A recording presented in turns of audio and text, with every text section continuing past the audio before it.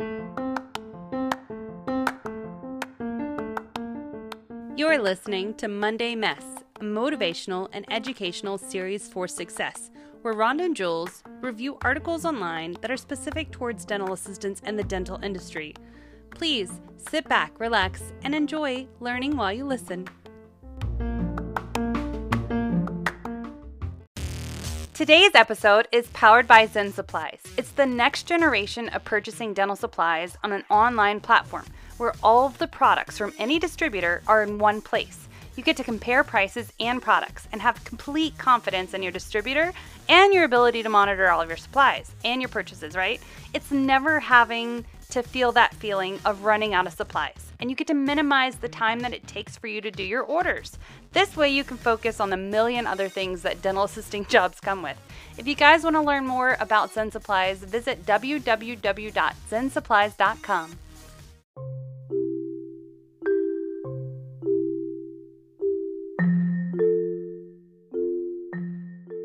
Good morning, all you dental assistants out there.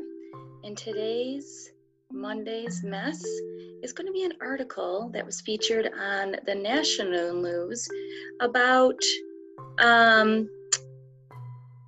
this Oklahoma dentist accused of exposing thousands of patients and what we can do to protect ourselves. So I'm going to read you, this came from ABC News, and this is really important to listen to because it does affect us as dental assistants. We are ultimately responsible too to follow those CDC guidelines. So here it goes. Dentist allegedly exposes patients to HIV and hepatitis. An Oklahoma dentist accused of exposing thousands of patients to HIV, hepatitis B, and hepatitis C may face criminal charges for his actions. Susan Rogers, president of the Oklahoma Board of Dentistry, told ABCNnews.com. The basic things that everyone knows: follow CDC guidelines, use clean syringes, don't reuse multi-dose vials in multiple patients, and don't use rusted equipment.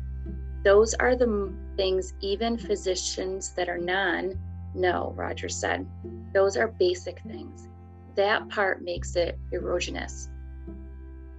On Friday, the Tulsa Health Department sent 7,000 warning letters to patients of Dr. Wayne Scott Harrington, an oral surgeon with practices in Tulsa and Owasso, informing them of an investigation into Harrington's practice and advising them to get tested for HIV, Hep B, and Hep C.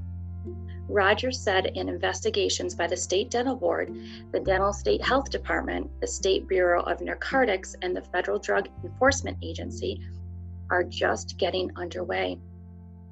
Although she has not submitted documents to the Tulsa District Attorney, she has alerted him about the situation. The dentist's alleged practices came to light after a patient tested positive for HIV and hepatitis C and had known risk factors. State health officials traced the infections to the dentist. Upon hearing of the infected patient on March 15th, the Oklahoma Board of Dentistry conducted a surprise inspection of Harrington's practice on March 18th, allegedly finding numerous problems, including regular use of a rusty set of instruments on patients with known infections, and the practice of pouring bleach on wounds until they turned white. They also discovered that Harrington employed dental assistants who weren't licensed. Practicing dentistry without a license is a felony, she said. When we found out that the things that they said, the fact that these assistants were giving IV anesthesia, that part is absolutely unacceptable and illegal, and the board frowns on that. Since news of the investigation broke yesterday, Rogers said she has received several other calls from former patients alleging that the dental assistants performed other dental procedures as well.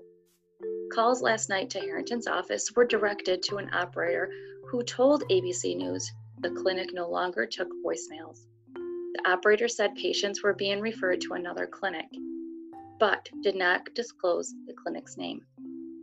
Harrington voluntarily surrendered his state dental license and other permits, and a formal hearing before the Board of Dentistry is scheduled for April 19th.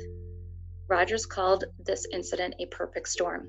On top of his many violations in sanitary practice, the dentist was a Medicaid provider, which means he had a high proportion of patients with HIV or hepatitis, she said. Harrington and his staff told investigators that he treated a high population of known infectious disease carrier patients. According to a 17-count complaint filed by the Oklahoma Board of Dentistry, drug cabinets were unlocked and unsupervised during the day, and Harrington did not keep an inventory log of drugs, some of which were controlled substances, according to the complaint. One drug vial expired in 1993. During these inspections, Dr. Harrington referred to his staff regarding all sterilization and drug procedures in his office.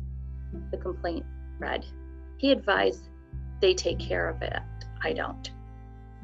Harrington allegedly reused needles, contaminated drugs, and potentially harmful bacteria trace amounts of other drugs, according to the complaint. Although patient-specific drug records indicated that they were using morphine in 2012, no morphine had been ordered since 2009. The instruments of infected patients were given an extra dip in bleach in addition to normal cleaning methods, but they had red-brown rust spots, indicating that they had porous and cannot be properly sterilized, according to the complaint. While 7,000 patients may have been exposed, Joseph Perez, an epidemiologist with the U.S. Center of Disease Control and Prevention, said it's extremely rare to see dental transmission of HIV and hepatitis B or C. In July 2012, 8,000 Coloradians were notified that their dentist had reused needles, potentially exposing them to blood-borne viruses, but not a single case was identified, according to the CDC. Dental transmission is not impossible. However, Perez cited a dental fair 3 years ago in which hepatitis B was transmitted between patients. In July 2012, more than 1,800 veterans who received dental care at a St. Louis VA medical hospital were warned that improper cleaning of dental tools may have exposed them to HIV and hepatitis. The Tulsa Health Department has set up a hotline for people with questions. So, on that note today, make sure that your office is properly sterilizing and following the CDC guidelines. This can affect you and not only just your dentist. We are responsible for all this stuff. So it's better to know than not know and just go ahead and do whatever we feel is best. We need to know the proper ways. So have a great Monday and make sure you always remain fabulous. And if you need anything, we're always here. Have a great day.